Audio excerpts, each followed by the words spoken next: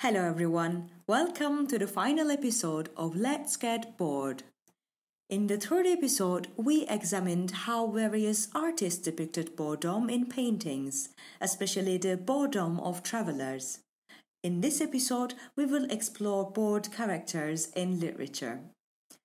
I would like to begin with one of the oldest bored characters, to whom Soren Kierkegaard refers in his book Either or, when he articulates his theory of boredom. Adam was bored because he was alone. Therefore, Eve was created.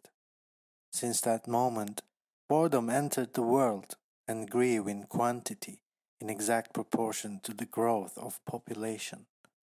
Adam was bored alone. Then Adam and Eve were bored together. Then Adam and Eve and Cain and Abel were bored en famille. After that, the population of the world increased, and the nations were bored en masse. Although there is no proof that biblical figures suffered from boredom, because a word for boredom did not exist in text, Kierkegaard used this example from cultural mythology to explain how old human boredom is. As mentioned in our previous episodes, the history of boredom is ambiguous. There is a wide range of literature on the etiology of the subject and its kinship to other feelings, most notably idleness. What strange folly to beguile the tedious hours like this, all day before my inkstone, jotting down at random the idle thoughts that cross my mind, says 14th century Buddhist monk Yoshida Kenko in his famous book Essays in Idleness. He suggests that a combat of ideas with someone would be the best way to overcome boredom of idle hours. The Sumerian epic of Gilgamesh, dating back to 2700 BC, tells the tale of Mesopotamian king of Uruk, part god, part human Gilgamesh, who is bored and oppressed by idleness. The premise of the tale is boredom. When Gilgamesh gets bored, he starts to mistreat the people of Uruk. As you might remember from our second episode, Kierkegaard was the one who linked boredom to violence. Perhaps he was partially right. The gods see the king's ill deeds and they ask themselves, what is the best way to cure the king's boredom? The answer is travel, of course. So they decide to send the king away to challenge him with an adventure, give him a sense of purpose, and help him overcome boredom. For Swenden, the author of A Philosophy of Boredom, boredom occurs in times when we cannot do what we want to do or we have to do something we do not want to do. So lack of willpower is quintessential element of boredom. That is why in this episode I would like to divide the bored literary characters into two categories. The ones who are bored and act upon it, and the ones who are bored and do nothing about it. Gilgamesh surely belongs to the former category, as does the ancient god Zeus, whose boredom led him to create the human race. Fernando Pessoa defines boredom as to suffer without suffering, to want without desire, to think without reason. In his unfinished novel Buva et Pécuchet, Flaubert developed two characters who also fit the first type of boredom. Their insane pursuit of studying everything is driven by boredom, but they seek knowledge mindlessly, as in Pessoa's definition. They think without reason, they inquire without desire, so they wander aimlessly from one catastrophe to another, which makes the readers feel like they are drowning in a randomly compounded encyclopedia. Grigory Pichorin, the protagonist of Lermontov's A Hero of Our Time, also exemplifies the first type of boredom. While Pichorin wanders on the outskirts of the society, his boredom makes him indulge in all possible pleasures and excitements, which creates his sense of fascination for and distraction of almost everyone around him. Gilgamesh, Zeus, Pichorin, Buva, and Pekushe all suffer from the first type of boredom. They all try to avoid or escape their own boredom. There is another character, the mother of all storytellers, as Eduardo Galeano calls her in his book Mirrors, who is trying to avoid someone else's boredom. For her, boredom literally entails death. I'm talking about Scheherazade, who stays alive by telling stories.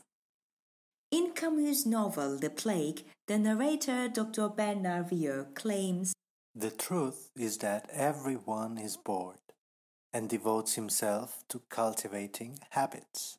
Well, not exactly. I mean, everyone could be bored, but not everyone devotes himself to cultivating habits. The second type of bored characters, those who do not act upon their boredom, is more common in fiction. Interestingly, the second type is more popular amongst female protagonists, especially in the 19th century novel.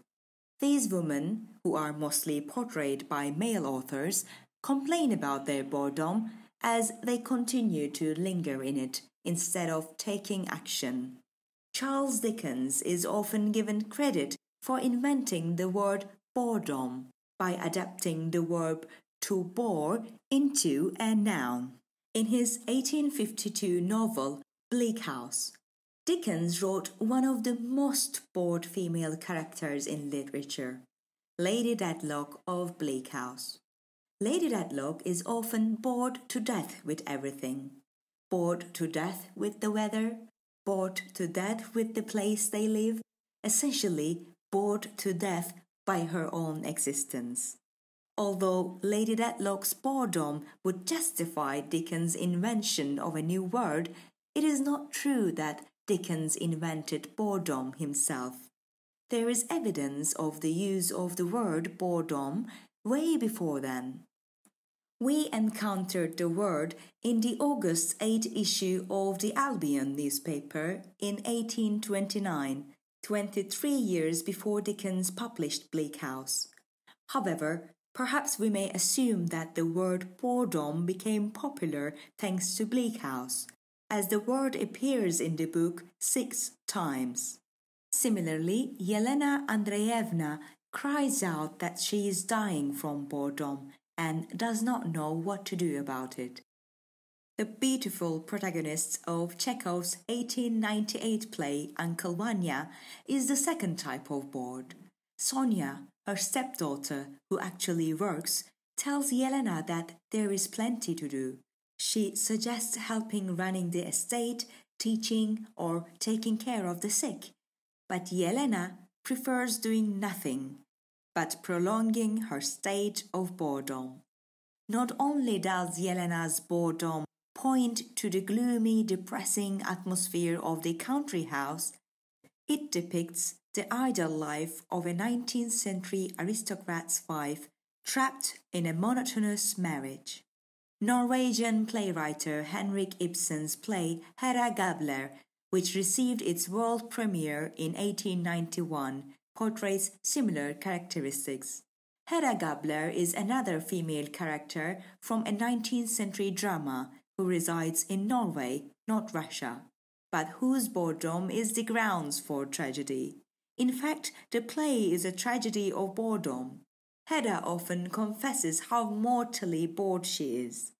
Ellen Mortensen, a professor of comparative literature at the University of Bergen, claims that Hedda experiences the pain of existence sometimes as claustrophobia, sometimes as boredom and loathing. Neither Yelena nor Hedda act upon their boredom, so they get lost in the fog of it. Boredom is a challenging subject to write about, and it could be very dangerous for the novelist. Ludwig Tieck's little-known 18th century novel, William Lovell, is another instance of a novel describing boredom. It is often criticized for being dreadfully boring. Schlegel claims that William Lovell's description of sublime boredom at times shifts into communication of the thing itself. Another example of this situation occurs in Ivan Goncharov's Oblomov, which was first published in 1859. Oblomov, the pioneer of the second type, is the embodiment of a superfluous man who lacks the willpower to make important decisions or take any crucial action. He is a man who lives his life on his sofa. In fact, in the first 50 pages of the book, he can barely move from his bed to sofa. The boredom of Oblomov, diffused in the book, soaks in the mood of the reader. As Barbara Hardy, the author of Forms of Feeling in Victorian Fiction, claims, the novel creates forms of feeling that are shared among writers, characters, and readers. Oblomov's boredom, page by page, makes the reader feel so bored that there comes a point when the reader feels too lethargic to turn the pages anymore. Oblomov is a flat, one-dimensional character, which might be the reason that the novel is boring. Goncharov himself believes that a writer should restrict himself to describing one dominant element of a character, says Milton, the author of Oblomov and his creator. Perhaps Oblomov, being written in the third person, is what keeps the reader distanced. However, Italian author Alberto Moravia, who published his book Boredom in 1960, employed a first-person narrative where the reader does not feel detached or bored by the boredom of the protagonist. Rather, the reader experiences boredom as if it were the most beautiful feeling in the world. Dino, the main character, a failed wealthy artist, describes his boredom delightfully. The book begins with a 20-page prologue in which Dino explains his personal history of boredom since childhood and the meaning of it. For many people, boredom is the opposite of amusement, and amusement means distraction, forgetfulness. For me, boredom is not the opposite of amusement. I might even go so far as to say that in certain of its aspects, it actually resembles amusement, inasmuch as it gives rise to distraction and forgetfulness, even if of a very special type. In Moravia's boredom, the nature of this feeling, that desperateness of being entrapped in the moment, the feeling of emptiness, alienation, idleness, void, confinement, repetition, is told in the least boring way possible. Until he meets Cecilia, Dino behaves like the second type of bored character. Unlike the flat Oblomov, Dino is a round character, for when he falls in love with Cecilia, his obsession makes him put forth some effort for her love, and thus he becomes more stimulated in life. The book itself is a eulogy for boredom. Dino's definition of boredom and the metaphors he uses make the reader relish this unpleasant feeling. Dino says, Boredom for me was like a kind of fog in which my thought was constantly losing its way, catching glimpses only at intervals of some detail of reality, like a person in a thick mist who catches a glimpse now of the corner of a house, now of the figure of a passer-by, now of some other object, but only for an instant, before they vanish. It is worth noting that most of the bored characters' boredom is linked to their wealthy lifestyle. Dino directly associates his boredom with his mother's villa and extravagant lifestyle. In Flaubert's Madame Bovary, George Eliot's Middlemarch, and Henry James' Portrait of a Lady, boredom is constantly used as a device to demonstrate and criticize bourgeois lifestyle. Lastly, I would like to address boredom as a recurring theme in literature. For instance, Samuel Beckett's works such as Endgame, Waiting for Godot, Mercier and Camille are all saturated with boredom. Swandon says Beckett could be the first person who achieved a portrayal of the absence that boredom conveys. Jean-Paul Sartre's Nausea, Albert Camus' Stranger, Knut Hamsun's Hunger, Fernando Pessoa's The Book of Disquiet. All of these novels aestheticize existential boredom. I will end this 4-episode journey to the heart of boredom by saying that I have always believed there is something enchanting about moments of boredom.